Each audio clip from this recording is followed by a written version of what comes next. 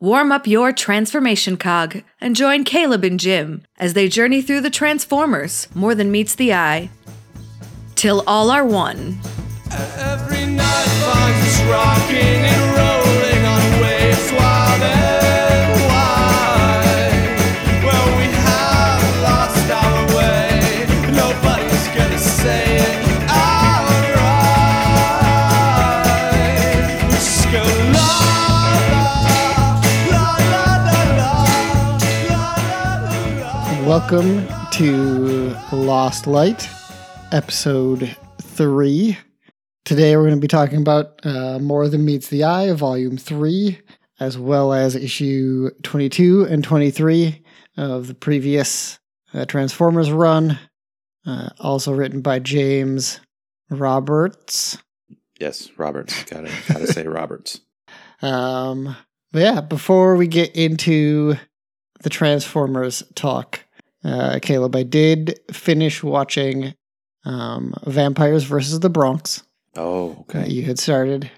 Definitely not Transformers related, but I enjoyed like the first 3/4 of it, and I just really felt let down by the grand finale of fighting the vampires and taking what they had learned from the movie Blade.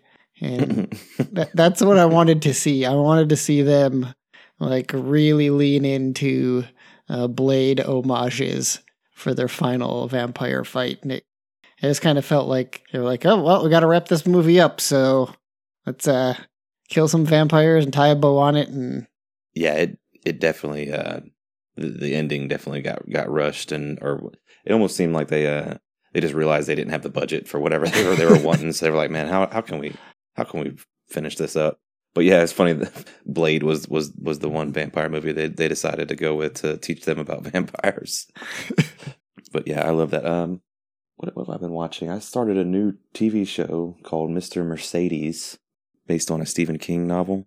It's on Peacock. Mhm. I'm enjoying it, but I'm certainly not recommending it to anyone. It's a dark show, man. It's tough to watch. So, but I mean, I'm enjoying it. So, but I don't want anyone to go out there and watch it on my recommendation and be like, this dude is a sicko, because it's tough. Right. Also watched Primal, the first 5 episodes of Primal. Right. Great. Can't recommend that enough. I know where we should start. We should start at the annual that was at the beginning of volume 3. Yeah, I was kind of figuring out how we should do this, because that definitely seems to be the way to go. We should do the annual and then maybe do those 2-parters, because they seem to take place before the final few issues in the volume 3. Yeah, I'm tempted to almost not talk about the annual as well, because it was so kind of just boring. Oh, man. Previous we had talked about how I hadn't read everything, that I stopped at some point in the middle. And I realized that I had stopped after reading the annual, because I was just like, oh, I don't know what's going on, and this is not terribly interesting, and everything that just happened here doesn't actually matter, so why did I waste my time reading this? So yeah, I totally get that, because the annual is it's probably going to become a drinking game, me saying this, but world building, world building, it's definitely all that. I it's definitely boring, because it's pretty much just information overload. But me knowing what's coming, and it does it does have some significance. So there was a reason for it. But okay, so the annual is basic. It starts off our crew is in a fight with something, with these nanocons, they're calling them. Come to find out that these are like super small transformers that are inside of Ultra Magnus. Think of like the Magic School Bus episode where they go inside Ralphie to fight the flu. It's kind of like that. They got shrunk down and went inside and fought them off. And then they're right there, almost at their destination, or the first stop in their destination. They haven't made it to where the map is taking them, but they figured they'd stop here at the Circle of Light, which are like a group of religious, fanatics. I don't know if that's the word, but it's like a religious group.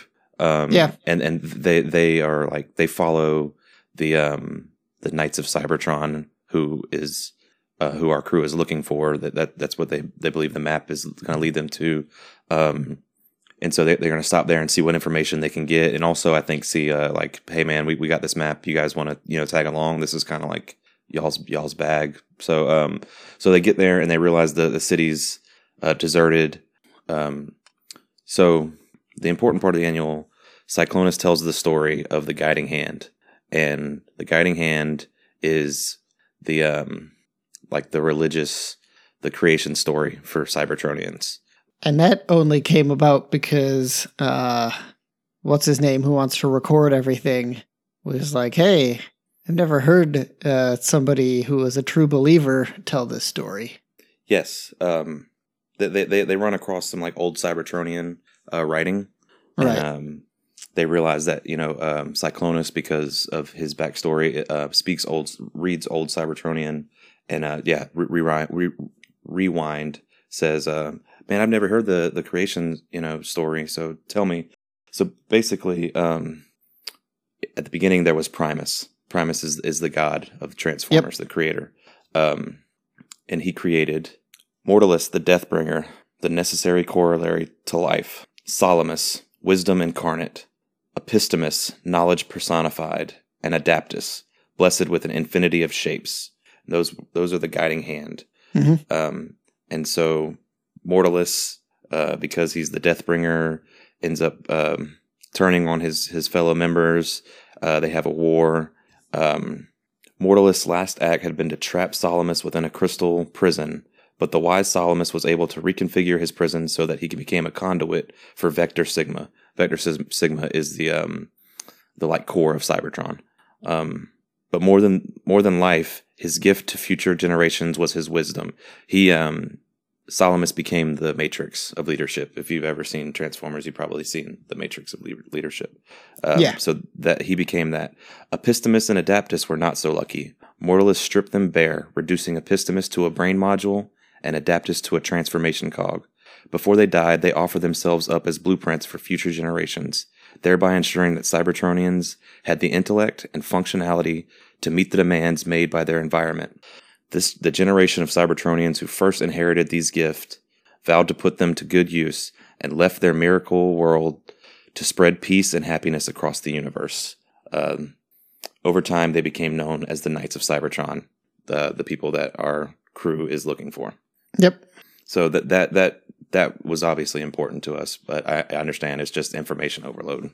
Yeah, and then they found a giant transformer, and they used some magic shrink ray and shrunk the giant transformer so it would have enough power to blink itself. Yeah, the giant transformer is called a Titan. They also have the power of teleportation, and I guess it was kind of a deus ex machina. They jogged him awake enough to where he teleported them all out of danger. So yeah, that was kind of what that was all about. Yeah. Really, other than that creation story, I don't think the rest of it really plays. But that creation story was important for the world building. And I thought it was pretty cool because they did I don't know if those were panels from it. They looked like they come from the original 1980s comics. Did you notice that with the art? Yeah, they made it look like somebody who was trying to do something Kirby-esque. Yeah, it definitely. So I don't think those were the original panels. I think it was like you said. They just try to make it look like that. Okay, so we'll kind of move to the other two issues from the previous Transformer volume. And this is a little two-part run called Chaos. And the gist of this is before Optimus went into Vector Sigma, restarted Cybertron, which has kind of jump-started the series that we're currently reading. Before they went out there, Megatron surrendered himself. Right. These two issues are a flashback way back. Yeah, Megatron's in... he's surrendered himself, so they've got him in a holding cell, and it's just... These two issues are basically just Prime and Megatron sitting down, trying to hash out their differences and remembering the first couple times they've met. Right. And so it's flashback to before the war. Megatron, he's sitting in a bar with a friend of his, and they're kind of talking. And Megatron's, they're talking politics and stuff. And Megatron's like, no, we've got to talk. We've got to get our ideas out there to the people, and get them. He's a pacifist, basically, is what I think he even mentions. Force isn't going to do this. Knowledge is what's going to do this. Knowledge of what the Senate's doing. A bar fight breaks out. He ends up getting arrested, and then because he's been writing these articles and kind of criticizing the Senate, they send in Whirl to basically beat the crap out of him. And they want to kill him, but he's interrupted. And Prime arrests Whirl and looks into it, finds out that Megatron didn't throw a single punch in the bar fight, and releases him. Kind of says, hey, I read over some of your stuff. I don't really agree with everything you say, but it's good to get the people talking. But Megatron leaves disenfranchised, and he throws his little tablet at this glass, and what you see is the Decepticon. What you come to know is the Decepticon symbol in the glass. Right. And then the second issue kind of takes Prime's point of view from there, and he's kind of been. His eyes have been opened that somebody from the Senate sent Whirl to, kill Megatron. And so he kind of wants to know why. He arrests a couple people, but then more guys come and kill a couple of his fellow officers. And so he basically drags Whirl's body in front of the Senate and calls them all out. And because he's made such a public spectacle of himself, he can't really be, killed like this. They're going to have to go a different route with him. Right. And then at the end, he's introduced to another senator approaches him and is kind of like, man, we need to talk. And I don't know if they say that senator's name, but we'll find it out here in a few minutes when I talk about the next few issues. So what did you think of those? It was nice that they're pretty self-contained. As much as all of the other stuff that James Roberts has written, where it's a lot of the world building and giving you these little pieces of information that you think might be important later. 22 and 23 were really more about here are characters, here are introductions to classism and racism and police brutality and corrupt politicians, and just these are themes and topics that we can get into in Transformers, and they can be done in a smart way. It didn't need to get us super bogged down in as much of the world building and the creation myth and those sorts of things. So I could definitely see why people were excited and interested, and this would be these two issues would basically be enough to give him a blank check to go and write more than meets the eye as much as he wanted to. Yeah, these two issues are, first of all, I love any story where it's just like a couple guys in a room and they're just hashing it out. I think I always like those kind of stories. And then it flashes back, and how it's going to turn out. Megatron's not and Optimus aren't going to come and see eye to eye, right, in the flashbacks. But you see where it could have, and it just makes it a little bit more tragic that they could have come together, and if they would have kind of both just sat down, and if other circumstances would have went a different way, what could have been. Part of my favorite thing about this run is how it gets into the start of the war, other than just the Decepticons are bad guys. Right. And basically Megatron started the Decepticon party because in pre-war Cybertron, what you changed into, your alt mode, determined your status in society, what you had access to and everything. And he was trying to speak out against that. And they get into a lot of that functionalist, and there's a lot of classism and sexism or formism, just a lot of that kind of stuff that was going on, right. Whether you were forged or cold constructed, which we'll get into, I'm sure. There's a lot of that. So I really enjoy these two issues just because, like I said, it's just what could have been. So they do just kind of throw that forged versus cold constructed at you. And it's like these are two options. I went back and I Googled those two words, and one of the early search results I found was just a random Transformers forum where somebody had taken a picture of that panel and was saying, "What is going on here? What do these things mean?" So to be able to experience that kind of secondhand, where forged and cold constructed are two brand new Transformers terms that are clearly like creation methods, it's got to be pretty wild. Yeah, and it's probably good for you and for other people out there that are experience this for the first time to realize, oh, I'm supposed to be confused at this. It's not. This isn't something that 30 years of Transformer history I should know by now. No, this is all stuff that's getting thrown at you right now. You're going to learn along the way what this is. Mm-hmm. Do you want to get into forged and cold constructed, or you want to save that? You want to circle back to that? Let's circle back to that. I have a feeling we've got a voicemail that's going to tie directly into that. Yeah, somebody out there had a question about that, I'm sure.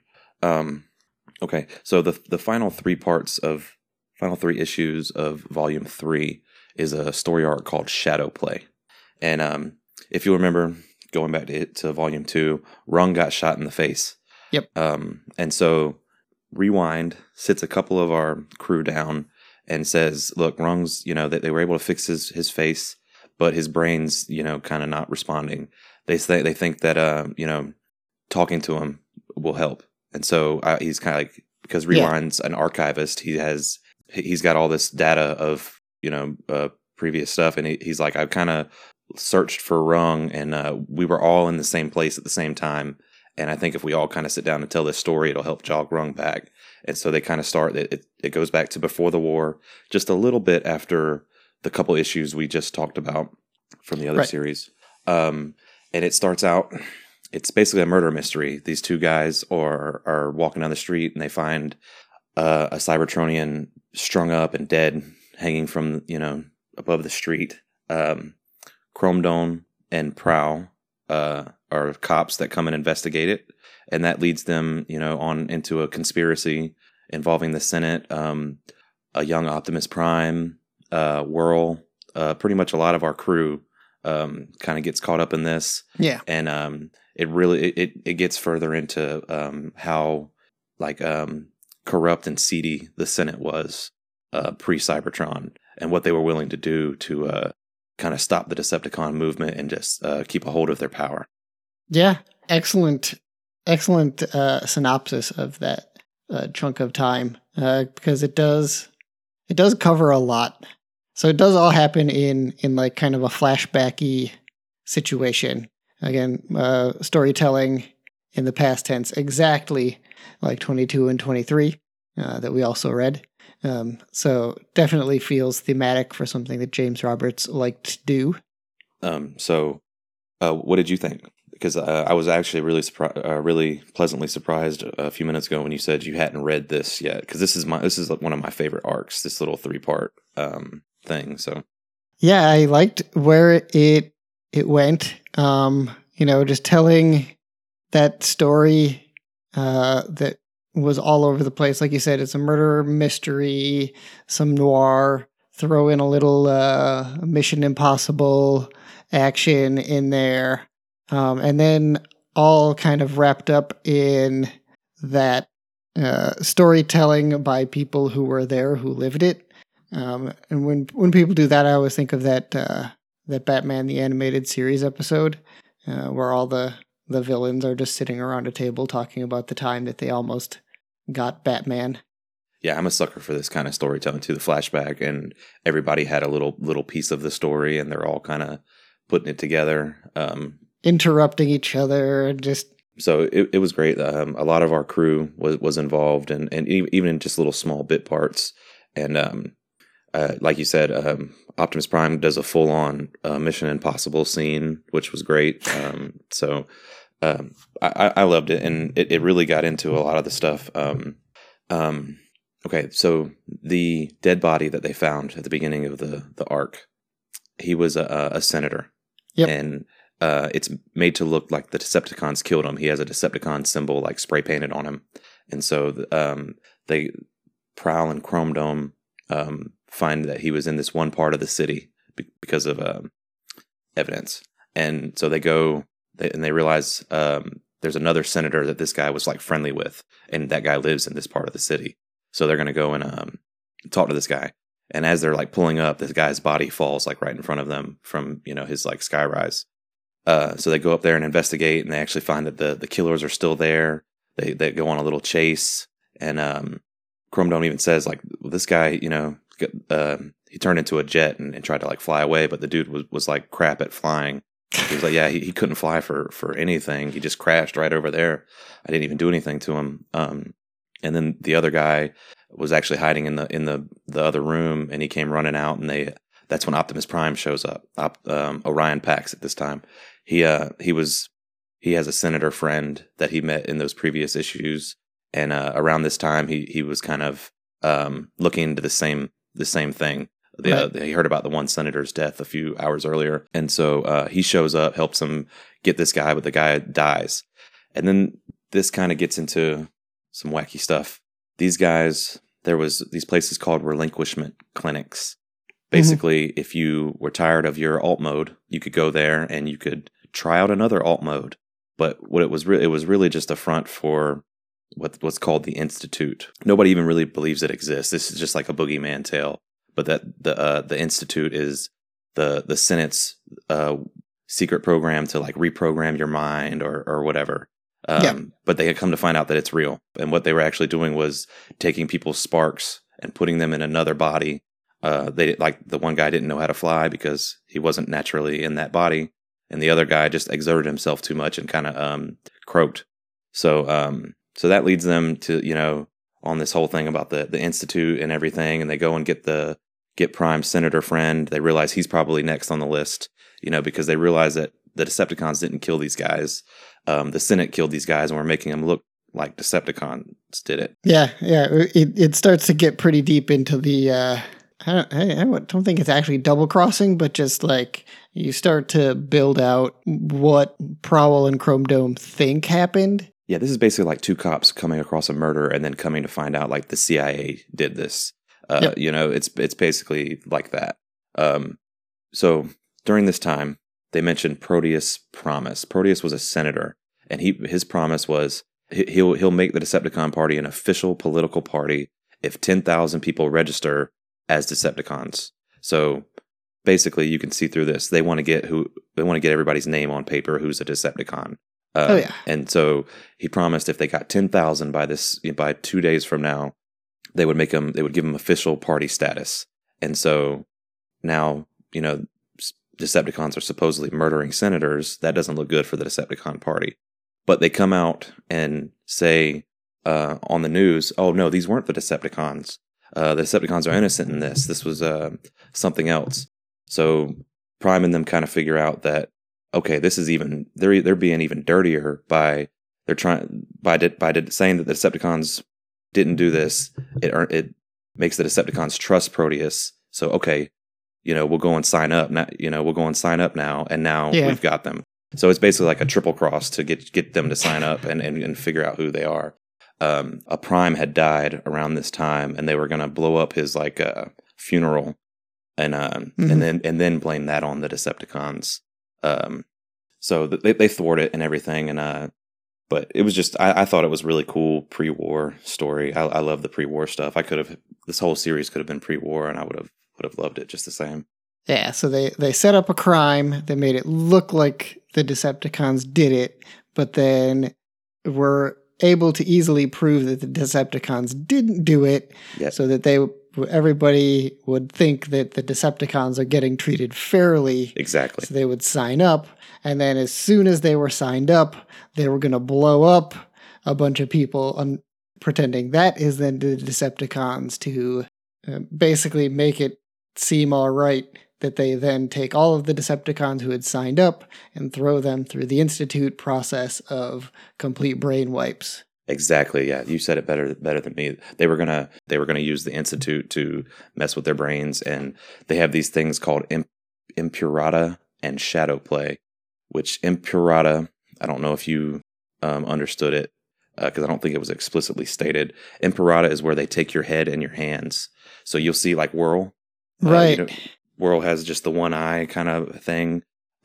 He's an Impurata victim. It's basically a public humiliation.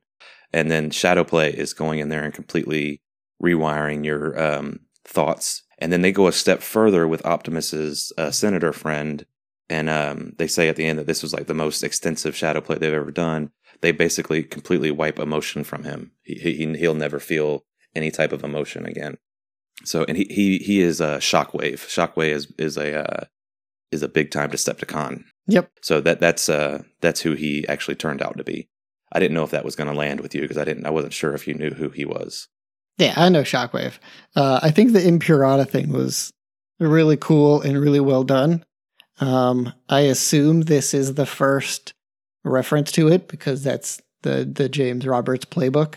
But it gives you a reason for why most of the Transformers have like human faces, but then every once in a while you see these Transformers that just have like one eyeball kind of situation like Shockwave and Whirl have. Yeah, there was another one that was in their little crew of crime fighters, and there was another one called Glitch that you were introduced to. He was the same way. And they can even take it a step further and take their hands and like Whirl, I don't think he has hands even to this day. Right, I think he's just got these like claws. It's like 3 claw thing. I'm doing it for the listening audience, but yeah, and the whole bomb situation is the kind of Mission Impossible plus Xavier's Institute situation happens because there is the Prime who has passed away. He's got we're pretty sure he's got a bomb in his chest where the leadership matrix usually goes, and so they need to go get that out, but the area is patrolled. The only way to get in is through the sky, and we just happen to be introduced to some Transformers who have, what was it? They're called Outliers. And, Outliers. Basically, every once in a while, you'll find a Transformer that has like a extra ability, and Senator Shockwave kind of is like collecting these guys in his little academy, and he even says like, I've got one that turns into a truck, but he can generate force fields. He's like, there's no link between the two. His thing is, I'm trying to keep him safe from the Senate. After Prime got into a fight in the 2 issues we read from the previous series, he was pretty banged up, and when he met Senator Shockwave said, yeah, after, I had you repaired, I had you kind of remodified, and basically had him remodified so that he could one day hold the Matrix. He's basically looking for people who shows the affinity to hold the Matrix of leadership, and he's trying to collect them as well. Yeah. So he seemed like a nice guy, but he definitely had machinations going on that we don't even know about. Yep, that's basically where this story ends off. The Decepticons are never really put on a list. They never really follow through that. They stop the explosion from happening and killing people at the funeral. And then we just are kind of whisked back to the Lost Light, unless I'm missing something else. No, the one Institute place that they found, they go back there and it's been like wiped out, and that's when they kind of realize that the Institute isn't one place. There's like hundreds of these little places where they do this at. And then when we go back to the Lost Light, Rung has never really like stirred throughout all of this going on. And finally, Skids just kind of goes over and kind of makes fun of him for a few minutes. Keeps getting his name wrong, which they say, Rung hates, calling him eyebrows and stuff. And then he keeps getting his name wrong. And then finally Rung speaks up and he's like, it's Rung. And so that was nice. Rung came back and it ended up working. Yeah. Oh, there was the other piece that happened on the Lost Light was it Red Alert? Yes. Ended up with his head chopped off? Yes, during this whole flashback thing, there's also this side story on the Lost Light that they find Red Alert's body, and Rodimus and Ultra Magnus and a couple of others are trying to figure out what happened to him. And their first thought is Cyclonus killed him because Cyclonus is big and scary, and everyone thinks he's a Decepticon when he wasn't. So they question Cyclonus and kind of confirm he wasn't there. He didn't do it. Come to find out, the Red Alert just it apparently committed suicide because he was so distraught. If you remember in the previous volume, he found a monster in the basement. Is what his words were. And nobody would believe him, and everyone thinks that he's paranoid because he is a paranoid guy. But just because you're paranoid doesn't mean they're not out to get you, as we saw with Red Alert. So Hot Rod Rodimus, excuse me, took that kind of hard that he couldn't help a member of his crew, and kind of promised that they decided they wouldn't. They had a pretty good little conversation on the ethics of waking him up. He was in kind of like a forced coma. Yeah, and Rodimus wants to bring him back online and figure out what was going on, and Magnus and them were like, man, there's no saying he won't do this again. Like let's just leave him offline for a while. When we have a more conducive environment to his recovery, we'll bring him back and try to help him. And that's the way it kind of goes. So I thought that was actually a really, really cool little conversation. And but that was the other aspect. That was where the rest of the main crew, that's what they were doing during this story time. Yeah, and again, adding more credence to the previous conversations we had about Transformers' heads not actually being super important. Red Alert took off his own head, and they were still able to put him on life support. And he's still his spark is still sparky. I don't know whatever sparks are, and everything's more or less there. It's just a matter of putting him back together, really. But so that I think we pretty much covered everything. Like I said, there was a lot of world building in all of this, and I love it. I ate it all up, but I know it can be a lot to take in. So I don't remember if it was which chunks it were, but there was a lot of people who were saying specific times. Like something happened at this, and they were just like these weird cycle 01 stuff. Yeah, I don't even know that. Okay, like I didn't read that and was like, okay, I know exactly what day he's talking about. January 15th. No, I just was assuming he was just giving dates like January 15th, 1971. Okay, so maybe somewhere there is a Wikipedia page with all of these dates, and that helps some people who are super into that sort of thing decide when timelines happen. I mean, Primus bless whoever did that. I mean, I couldn't imagine. Yeah. But all right, want to get into our voicemails? Yeah, voicemails. Our first is from Neil. Hello, Lost Light Pod. This is Neil calling from the UK about More Than Meets the Eye Volume 3, this week's book club. One of my favourite volumes. I'm sure you've already broken it down in great detail, but I'm going to just talk about a couple of my favourite things from it. Firstly, my personal journey through More Than Meets the Eye is going from a man who didn't really care about the Transformers at all to a man who currently owns and specifically went on eBay to buy a toy of Ultra Magnus that looks exactly like his More Than Meets the Eye version. I am a huge fan of Ultra Magnus. He's my favourite character. I am his number one fan. If any of you reading along with the podcast would like to be Ultra Magnus fans as well, you certainly can be, but be aware the positions available are number 2 fan and lower. And it already started with this volume, this opening story, which I really enjoyed. And then, of course, you get into flashback stories. But I really want to specifically talk about, and I think I can bring a UK perspective to, the flashback story in Chaos Theory. Now, in Chaos Theory, you see, which is the 2 issues that kind of James Roberts did back in the regular Transformers series a little while before More Than Meets the Eye. Optimus Prime quotes Megatron's 3 questions that you should be able to ask anyone in power. And what he's actually doing is he's quoting Megatron, but Megatron is quoting a British politician called Tony Benn, who had 5 questions that you should be able to ask anyone in power. And James Roberts took 3 of those for Megatron. And I think it's a super interesting thing because he doesn't equate Megatron with someone obvious like Malcolm X. He equates him with Tony Benn, who is like this kind of tweedy, cardigan-y, bang the table member of parliament, smoking his pipe and going on left-wing rallies, a kind of personal hero of mine, sadly no longer with us.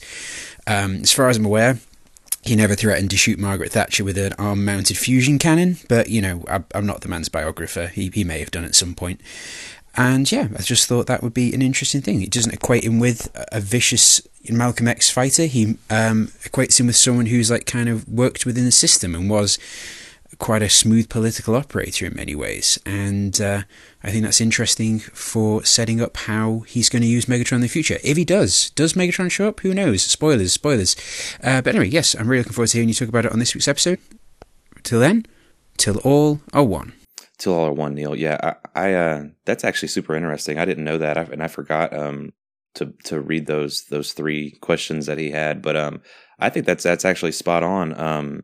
Because Megatron was trying to work in the system. He was trying. He even said to his friend who was like, "Let's just go beat him up" or whatever. He was like, "No, we're gonna do this through peace and through knowledge and information. That's how spreading the information is how we're gonna do this." And so yeah, he wasn't a radical guy. He was a bang the table and let's talk about this. Also, James Roberts is from the UK, so. That actually makes a lot of sense. That probably knows some of those politicians. Probably knows Neil. But thank you, Neil. Ultra Magnus is great. He was one of the few guys that I knew who they were going into this series. Yeah, I don't know what it says about Neil's love for Ultra Magnus. If his desk is also as neat, or if it's just more of a living vicariously. Yeah, he just wishes he could be like Ultra Magnus. Also, shout out to Neil. We made fun of you for saying scavengers. He then messaged us directly and took us to task. At some point in some other issue, they say that it is not pronounced scavengers. They don't tell you how it's actually supposed to be pronounced. Neil shared like a Comic-Con interview that James Roberts did. He was asked this by a fan, and James Roberts said that in his mind, like the scavengers, every time they're asked like what their names are, they say scavengers. They say it like they pronounce it differently every time. So scavengers, scavengers, or whatever. He says they pronounce it differently like every time. So yes, Neil, I'm sorry. You showed me. But to be fair, they haven't gotten to that part. So Neil's just reading ahead too far, I think. Yeah, true. Actually, shame on you, Neil. Spoilers, Neil. Our second letter comes to us from H. Caleb, Jim, it's H. I love Lost Light podcast. Have really been enjoying it. Huge Transformers fan, going back to the original cartoon back in the 80s, and the movie, phenomenal, great soundtrack. I did try on Caleb's recommendation and Neil's recommendation. I tried reading More Than Meets the Eye a couple of years ago and just absolutely could not get into it at all. It was so dense, and I felt like there were so many things that I just wasn't getting. And you are really bringing that to light with all of the descriptions of the history and the background and whatnot. So something that Caleb said the other episode that really tripped something in me was, how do Transformers reproduce? So I had a question of whether or not there was intercourse or whether or not they are created by someone. If so, who and how, and what is the difference that makes a 1% of the Transformers be, super all-sparky? So like, what is the deal there? Please educate me and tell me about that, and also about male and female Transformers, or transgender or non-gender. Thank you so much. I'll take the answer offline. H out. H, so glad you could write in. Yeah, I thought you were a real sicko the other day when you kind of offline asked me and Jim about the Transformers reproductive cycle. Wanted to know about robot sex. Yeah, I see that you aren't a sicko, that I can tell.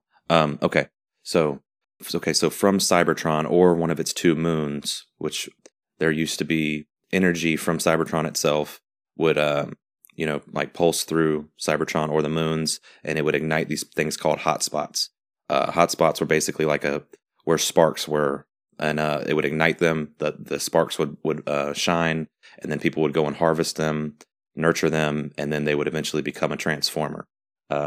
Side note, the 1%er that you asked about, they don't really know why, but every once in a while a spark would burn like exceptionally bright, and it would actually be most sparks were a shade of blue. These 1%ers would be like a bright green, and that's how they knew that was a 1%er. I can't tell you why and why which ones are which, but every once in a while you get the exceptionally bright spark. I think that comes down to the standard, like, how do people, get their talents in life? If someone's a great piano player, where does that come from? Same thing as you're a truck who can also have a force field. Well, you can also be a 1%er, and this is just kind of, it happens. It's part of life, whether you're a human or a Cybertronian. Yeah, not everybody that plays basketball is Michael Jordan. That's kind of like the example I would use.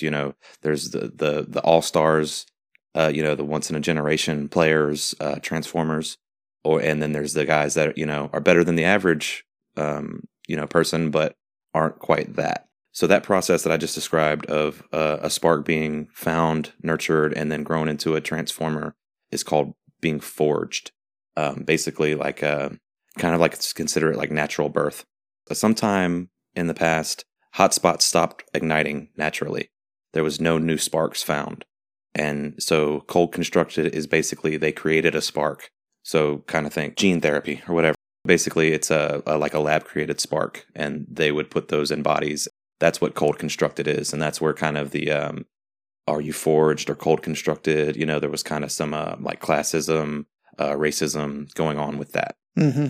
As far as male, female, transgender, I think there is female Transformers. They probably most famous would be RC. She was in the animated movie from the 80s. That's where she was first introduced. There was kind of no explanation of why. So there's that. There's also a thing that we're going to kind of get into. It's called Conjux Endura. It's basically a Transformer's life partner. I don't know if you've kind of noticed this, Jim. Have you noticed anything about any of these guys that just seem like they're like in a relationship? So I know from general Twitter around the time that More Than Meets the Eye was happening that Chrome Dome and Rewind pretty close to life partners. I don't remember. Yeah. I think it was early on when everybody was getting aboard the Lost Light. There was some sort of a comment about Rewind's previous partner had passed away or something. Mm-hmm. Very much like if you know to read between the lines because you have some idea about what's coming up, then you can kind of see these things. But I don't think I would have picked up on that if I wasn't on Twitter around the time that these things were coming to light. I kind of picked up that they were just like bros, like life bros.